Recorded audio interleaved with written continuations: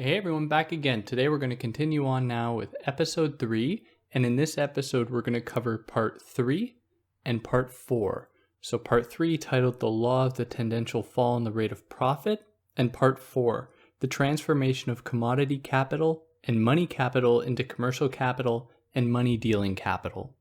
So before jumping into it, you know the spiel. If you happen to have landed here, go check out the other episodes, and please go check out the episodes I've done on Adam Smith, on David Ricardo, on Capital Volume 1, Capital Volume 2, and that'll give you a pretty good idea about what's going on here.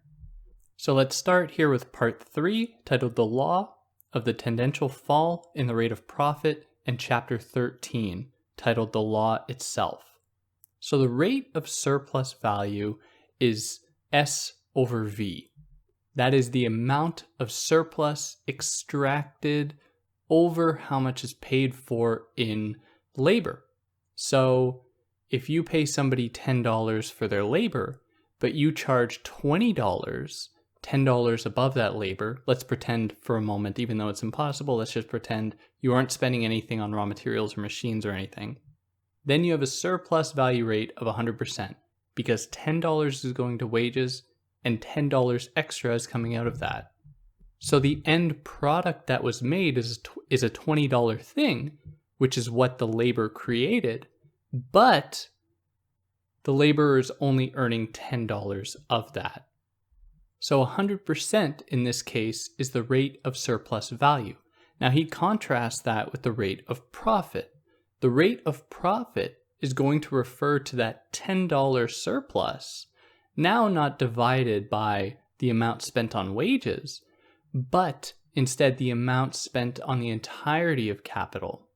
So, or spent in capital, being the amount spent both on wages and on constant capital, like machines, raw materials. And by dividing that, by doing a relationship or a comparison between those two, you can find the profit rate. Now, we've already covered this a bit, so there's a little bit of recap, but in any case, we have these two different rates here. Now, what he's going to show in this entire part, that is part 3, he's going to show how the rate of profit, which is that amount of surplus taken out of labor divided by the entirety spent as capital on labor and raw materials and machines, he's going to show how this profit rate over the course of time is tendentially, so the term tendentially here is referring to the tendency for it to fall. So there might be spikes in which it increases and periods in which it increases, but on the total, it is going to come down. He is showing how the profit rate, as capitalism progresses, comes down. And this might seem like totally outlandish for some to think, but I think that the argument he gives for it is really quite good. And I've done an episode just on this idea, the tendential fall in the rate of profit. And in that one, that was more of an introduction. Here, we're really going to get into the weeds of it. But if you want, you can easily find that on this channel or podcast form. You can just type in the tendential fall in the rate of profit and you'll find it there. So what would be required for the rate of profit to fall? Well, one thing that could happen is that more money is being spent on, or more capital is being spent on machinery and raw materials, those things that don't add value to an end product, to a commodity. So more money is spent on those things, which means that the amount that is going to be divided from, or in relation to, the amount of surplus earned is going to be greater. So let's think of this with numbers. And I want to keep this as easy as possible. So let's say you had a business that spends $10 on constant capital, $10 on wages, and earns an extra $10 at the end of the day. So what that means is that, let's say it makes shoes. This enterprise makes shoes. $10 is spent on the machine, $10 on labor, and then $10 extra is taken out of that labor, which means at the end of the day, they're able to sell a shoe or a pair of shoes for $30. But the capitalist only spent 20, so 10 plus 10 of wages and constant capital. Now, because the surplus value is 10, that means that the rate of surplus value is 100% because $10 was spent on wages. However, the rate of profit is only 50% because you have 10 not in relationship or divided by 10 spent on wages, but instead divided by 20, the addition or the sum of what was spent on wages plus what was spent on constant capital. Now, okay, great. This enterprise has now earned, or the capitalist has now earned $10 on top of the sale of these shoes. This is just hypothetical, but just bear with me. Now, what they can do with that $10, they have many options, but they're probably going to want to spend that $10 in order to refurbish their machines, in order to maybe buy new machines that are going to work faster, that are going to be able to dish out more shoes more quickly. And what this means is that over time, let's say they take $5 and spend it on constant capital. So of the $10 earned, they spend it on constant capital. Now let's imagine a new cycle. Instead of $10 spent on constant, $10 on wages, and $10 on surplus, or extracted from wages, you now have instead $15 spent on constant capital and $10 spent on wages. Now, assuming that the rate of surplus value stays the same, that is 100%, which would be 10 in surplus value, now the proportions are going to be entirely different. The rate of surplus value is still 100%, but now you don't have 10 in surplus divided by 10 plus 10. You have 10 in surplus divided by 10 plus 15, which is 25. So now you have 10 divided by 25, which is 40%. Or a rate of surplus value of 40% as opposed to 50%. And this is the way that capitalism progresses. If you really think about it, you can see that enterprises grow bigger, more spent on machinery to make it grow more efficiently, and less is spent on wages. So less money is going to be spent on workers in favor of more automation, which means that more is going to be spent on the things, new kinds of machines, raw materials. More is going to be spent on those things that don't create value, but only impart their value to made commodities. Now, there are other factors here. If less money is going to be spent on wages, assuming that the rate of surplus value stays the same, then the price of goods is going to come down, which means, of course, that there's going to be less profit rate, or the profit rate is going to lessen. Now, the capitalist is going to do various things to try and offset this. What they might do is they might increase the working day of the fewer workers that are working, or they might make them work harder. They might implement more stringent means of control and management to make them work harder, to extract more surplus value from them, or to make them more efficient, to make the surplus value extracted happen quicker, or really anything like that in order to try and offset this fall in the rate of profit. But as I said, it's tendential. So there might be spikes in which it is increased. Maybe new industries are opened up that allow more people to be employed, more profit to be extracted en masse, that allows the overall average profit rate to actually go quite high. And these are all possible scenarios. But the capitalist economy is going to gravitate towards more and more automation because that's how you save dollars. And this is something that David Ricardo and Adam Smith both feared, which means that there's going to be a decline in the rate of the profit rate. Jesus. Now, some vulgar economists might say that, okay, yeah, the profit rate has come down, but we've grown so much more efficient. We're able to make so many more things. We're actually able to offset that decline with all of this new stuff we can make. But the thing is that only exacerbates the acceleration of the decline in the rate of profit because the same processes are still ensuing. And so capitalists have been aware of this in the past, and they've resorted to destroying their own stock, destroying their own machines, even not just workers destroying their machines, in order to keep themselves at the same rate of profit, or destroying the machines of their competitors, new machines, in order to keep everybody down, instead of, another capitalist just buying that machine to remain competitive. And that puts us here into chapter 14, titled Counteracting Factors. So why does the profit rate fall at the rate that it falls. Why not faster, or why not slower? Now, the rate at which it falls is going to be determined by 3 factors, or it's going to kind of attain a degree of equilibrium in its fall, or its fall is going to be regulated because capitalists are going to try to regulate it with in three ways. They're going to increase the rate of exploitation, the rate of surplus value. They're going to just simply reduce wages. They might cheapen the elements of constant capital so that less money is spent on constant capital. They might make, there might be such ample supplies of unemployed workers that they could, pay them very little. And this is what is called the Industrial Reserve Army, which I've done an episode actually on this very term itself if you want to go and find.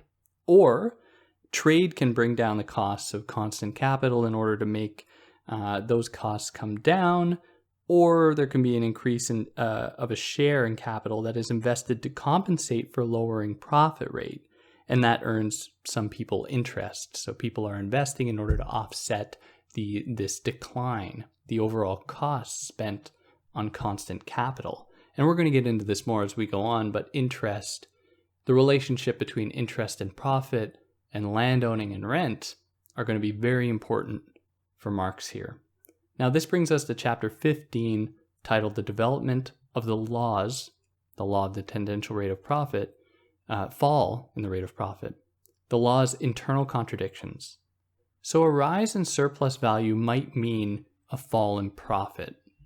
Now, as this happens, and I've already sort of intimated this, there's going to be the production of more goods to try and offset this lowering profit rate. And this will open the door for overproduction, for speculation, and ultimately crises.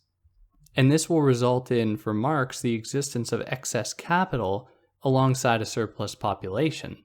Because if you try to offset your falling rate of profit by making more things, there's no guarantee that people are going to be able to buy those things, especially because more of your money is going to buying machines and raw materials than paying laborers, which means that the pool of people that are actually able to buy your products is decreasing because machines aren't going to buy your products. You need people to buy them, and they need wages to have the money to buy the things that you're making if you're starting to make them en masse. You're not just making a few things that you could rely upon just a few people to make. You now need even more people to buy your stuff so that you can keep yourself afloat. But this is just a fundamental contradiction because you try to make more things to compensate for the fact that you are hiring fewer people. Now, this is just one of the contradictions here.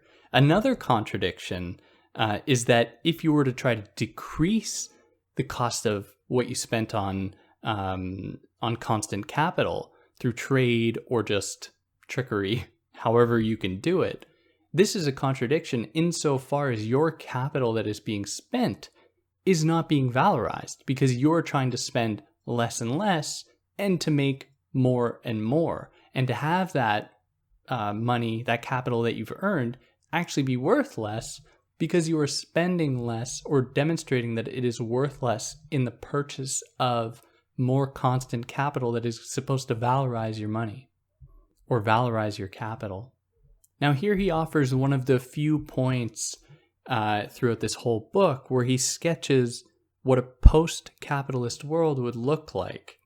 And that would be a world, in this case, where the intent is not on the accumulation of profit, because that only leads to contradictions. Because we've seen that the profit rate is always going to decline.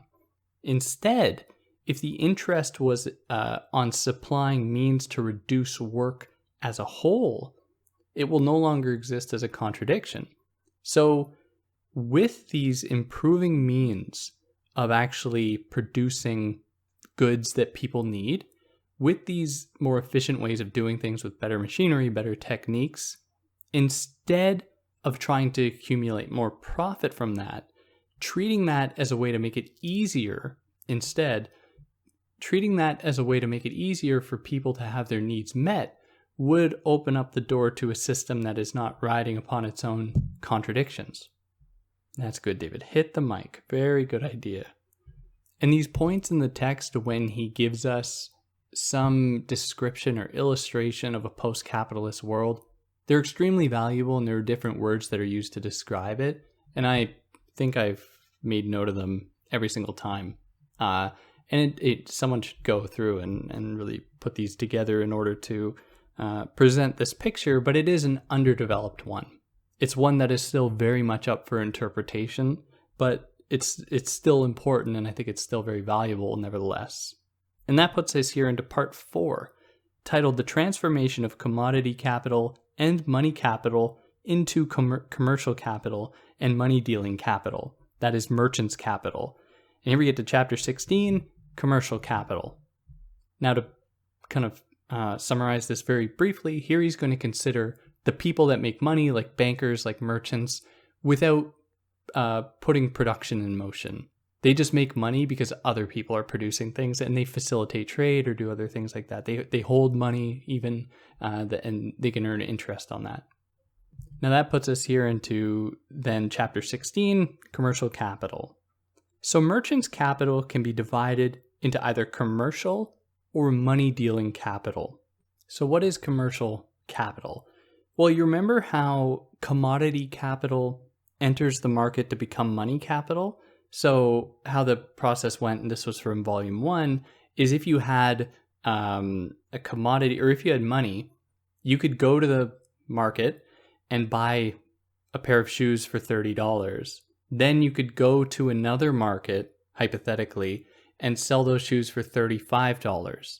Now what you have done is transformed your $30 as money capital into a commodity, as commodity capital, into then money capital again, but this money capital is now more than it was when you started. So Marx says this is just the kind of hocus pocus of capitalism. You somehow transformed $30 into $35 as though by magic. So commercial capital is that, except it's money that does not leave the market. It does not leave circulation. Now I fear that I painted commercial and money dealing capital as different earlier. I said, or I meant that it's the same, referring to the same thing, just so that's clear. So here at this point enters the person that is going to command this commodity, or this commercial capital that exists only in circulation in the market. And this is the merchant who buys things on the market to sell them for profit.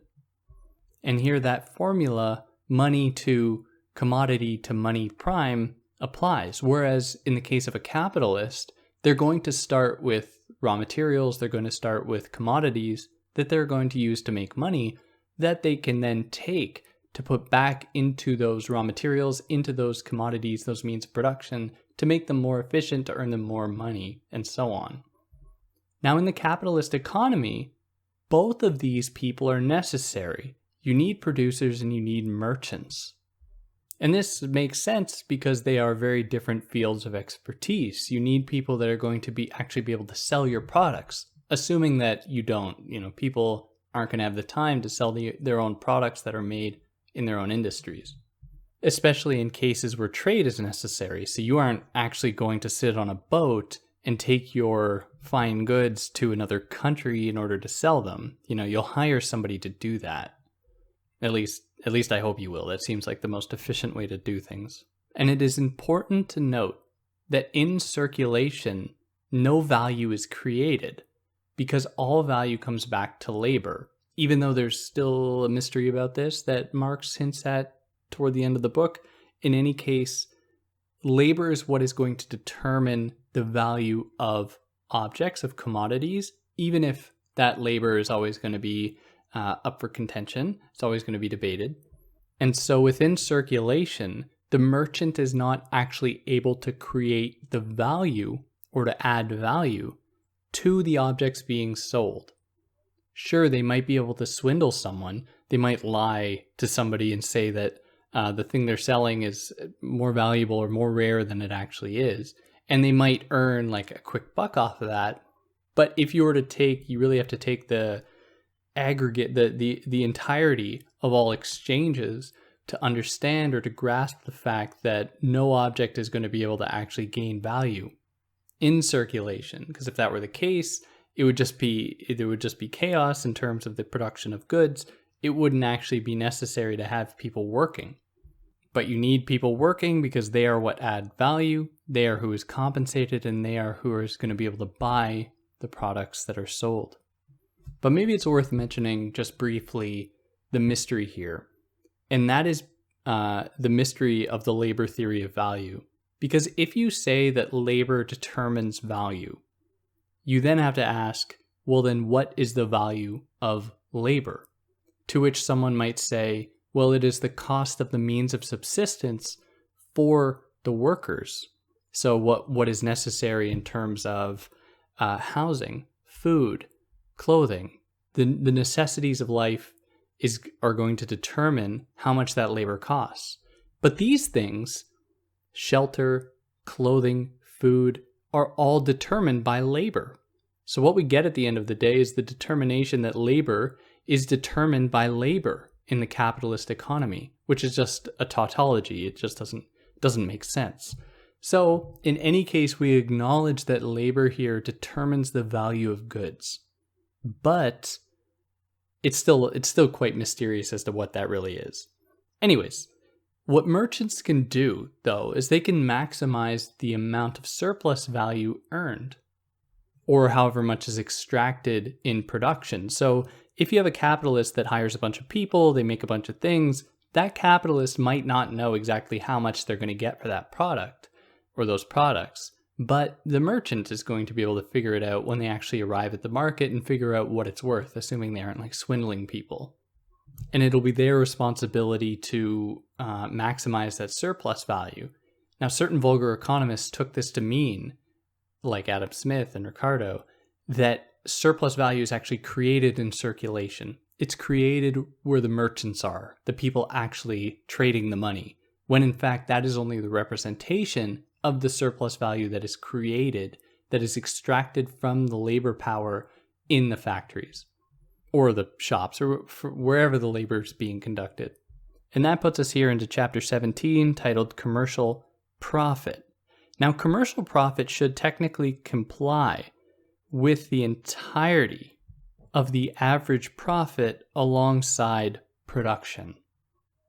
Now, this is kind of a mystery here. So the fact that merchants, the people who aren't responsible for producing value, but instead just moving value around, the fact that merchants can make profits on top of what the capitalist earns is kind of a mystery if we consider the law of supply and demand.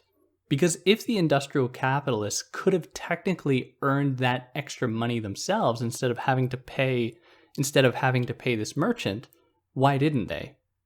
So merchants reveal the extent to which that objects, the commodities, are sold for less than their values, or they're sold for less than they could be sold for to consumers.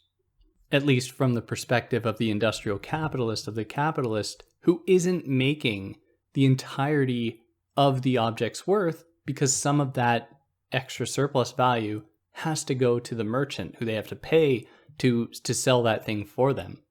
Now let's say, hypothetically, that if we take an industry, let's say shoemaking, and we found that the average profit of those industries is 20%, which means that the object is sold at the end of the day for a value, for a dollar amount, that when compared to what is spent on constant and variable capital, when we compare those two, we find that the profit rate is 20%.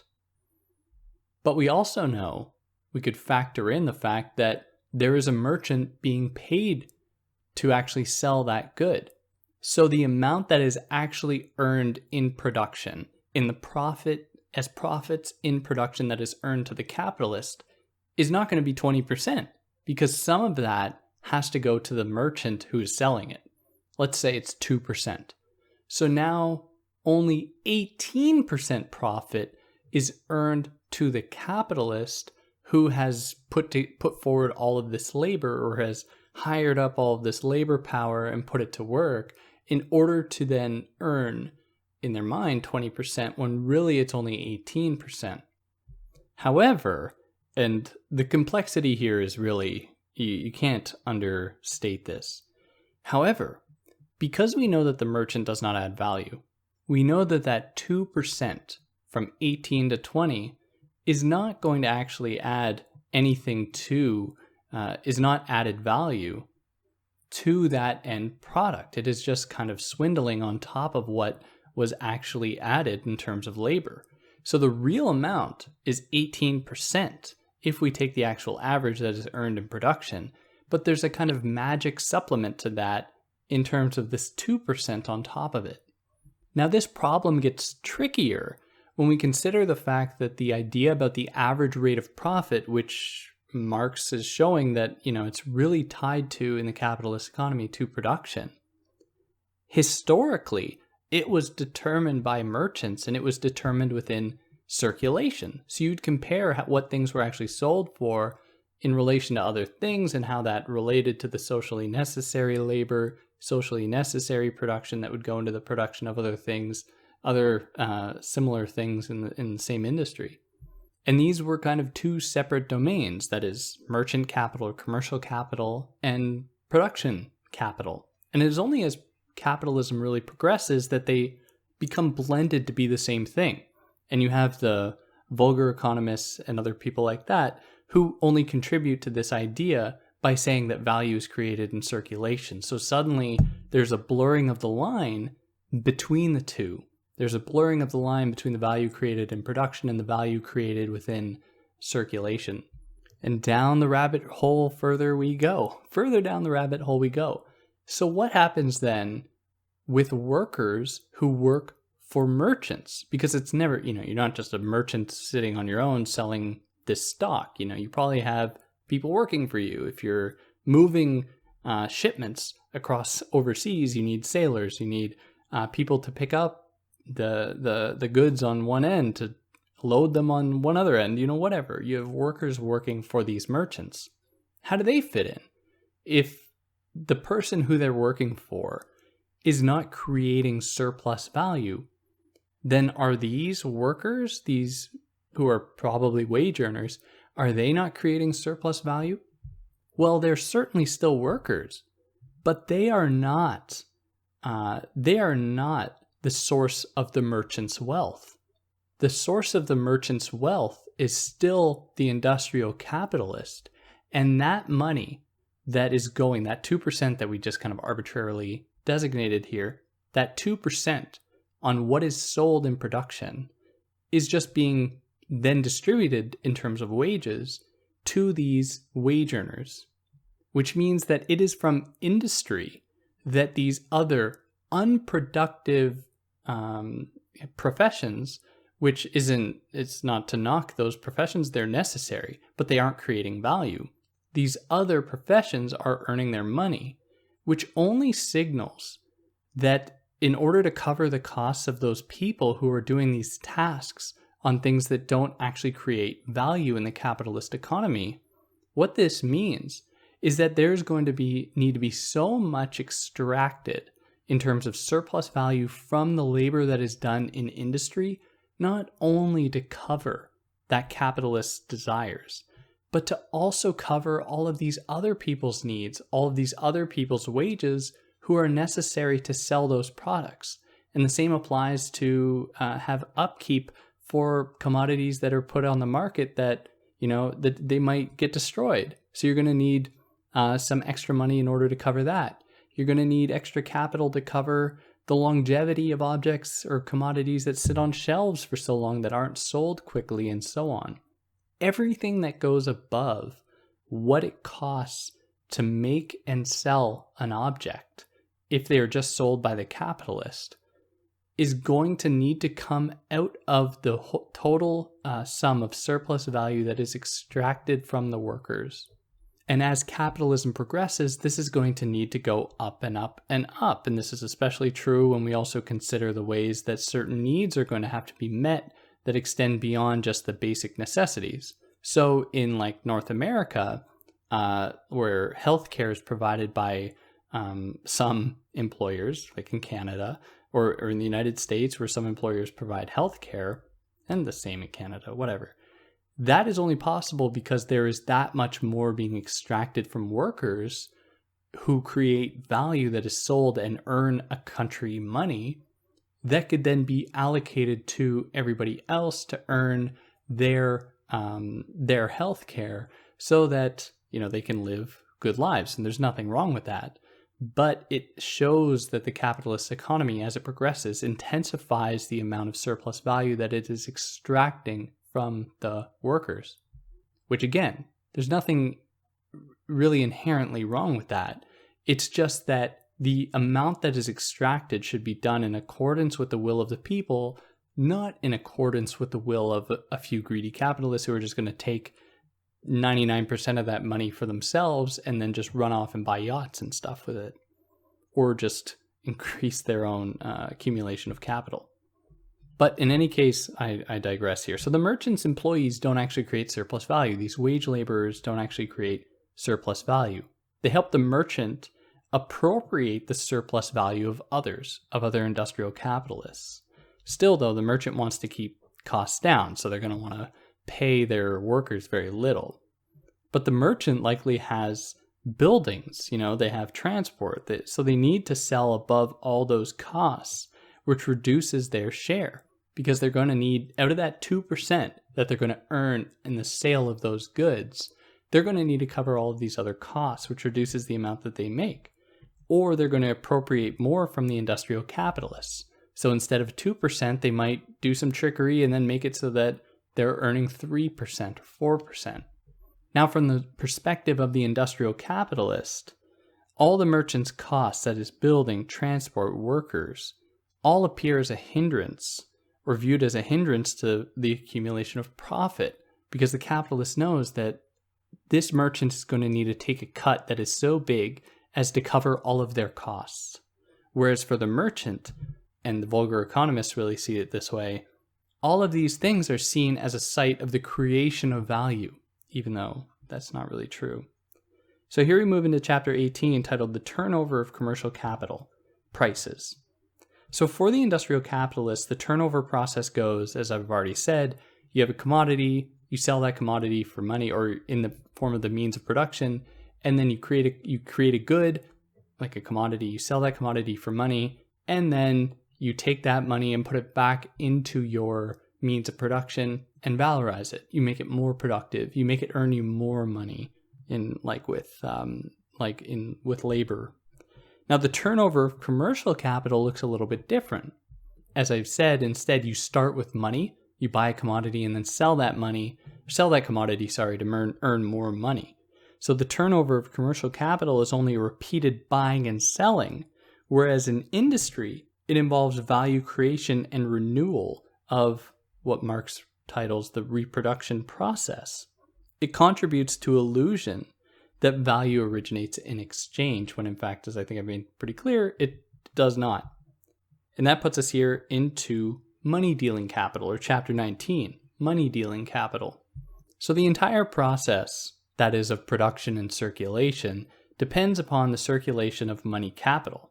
The existence of a large supply of money capital necessitates an entire enterprise of money storage, transport, protection, bookkeeping, just to keep it running. And this grows more and more necessary as capitalism develops and more value is extracted from workers, more and more wealth is created. There's going to need to be more maintenance of all that wealth. And one enterprise that does this is a bank. And a bank has many uses. It protects your money. It valorizes your money because it'll then invest the money for you and earn you some, and it takes some off of that. It will facilitate trade, especially trade between different countries with different currencies. And so it is necessary for global expansion of capital. Now, banks or other enterprises that do this kind of work aren't productive labor. They aren't creating value. They're getting paid only from the pool of surplus value that is actually earned out of workers. And that puts us here into chapter 20, Historical Materialism on Merchants' Capital. So to be clear, merchants' capital is autonomous from circulation. the circulation sphere of industry. It is the type of capital that is forever confined to circulation. Whereas if you were a capitalist and you sold your own product, sure, you dip your toes into the market, into circulation, but you don't spend all your time there. Whereas merchant's capital is capital that just exists within the circulation. And here we are getting hints of the stock market, as you've probably been able to gather. Now, as far as the history of trade and trading capital go, it predates capitalism, interestingly enough. It reaches, it's probably not surprising. I mean, there was money, there was trade before there was capitalism. It reaches its peak under capitalism, however, when things are made there's mass production and mass consumption, and not only production and consumption for subsistence.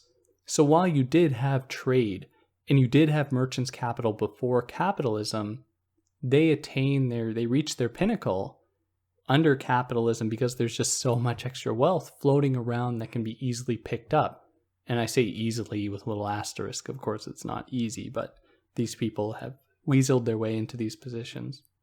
And it is commercial capital is largely a precondition for capitalism because, number one, it helps concentrate wealth, and number two, it facilitates and permits exchange on a grand scale.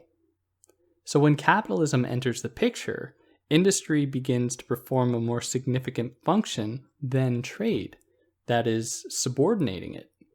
And so producers can be their own merchants. You didn't have just specific dynasties making things or creating wealth or determining what can be wealth. What you saw with this progression of money circulating around was people in the form of the petit bourgeois could create, these are people who had a little bit of wealth and they might have been able to just hire an extra hand or something to help them work on stuff that they could then use to go to the market and sell it in order to earn a little bit of extra money for themselves. They weren't just content with earning enough to keep themselves alive. They could earn more on top of that.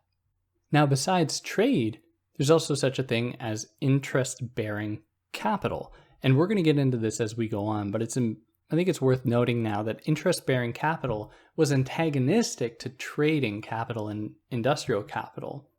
Interest-bearing capital is almost like a lower form of trade in that it doesn't even require the movement of any value.